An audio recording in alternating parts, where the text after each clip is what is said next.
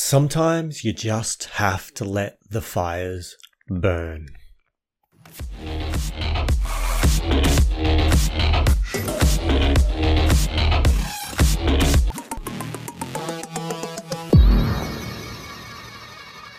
A little while back, a friend of mine came to me pretty exhausted, frustrated, just over their business, feeling overwhelmed.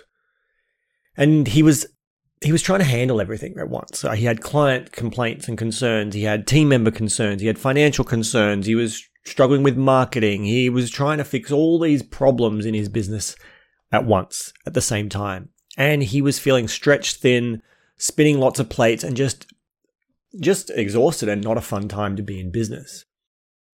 And the reason he came to me is he wanted to know how I handled these things, because I have a decent sized team and hundreds of clients, and he also knows that I've got good boundaries around when I work and when I won't work, and making sure that, freedom and time is a big important aspect for me personally.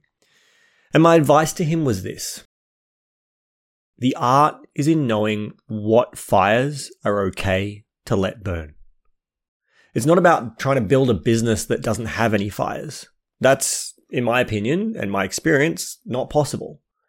You also can't fight every fire in your business. Definitely not personally. You could have other people trying to work on it, sure, but any size business, you look at the big, huge businesses, I guarantee you there are customers who are let down.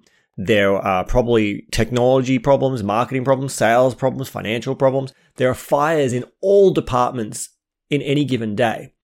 There will always be fires in the business. It's about knowing which fires are okay to leave burning for now. And it might be something you leave burning for years, or it might be something that you're only leaving burning for a day, hours.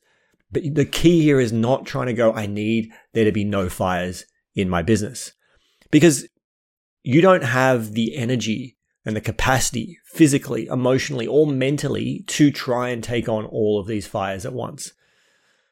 So the key message in today's message and episode is stop trying to have a business that doesn't have any fires burning. It's keeping you small and overwhelming you and making you overwork, exhausted, and it's preventing you from being able to go to that next level. It's okay to have fires burning in your business.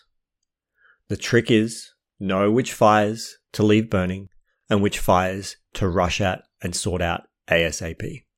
You've been listening to Entrepreneurs Rising. Thank you, dear listener, for tuning in. I appreciate your time and look forward to connecting in future episodes. If you would like show notes or any resources from today's episode, you can find them at rising.show. Rising.show. You can find show notes for this episode and all other episodes, as well as links to socials and the ability to reach out and connect with me, make your suggestions for future episodes.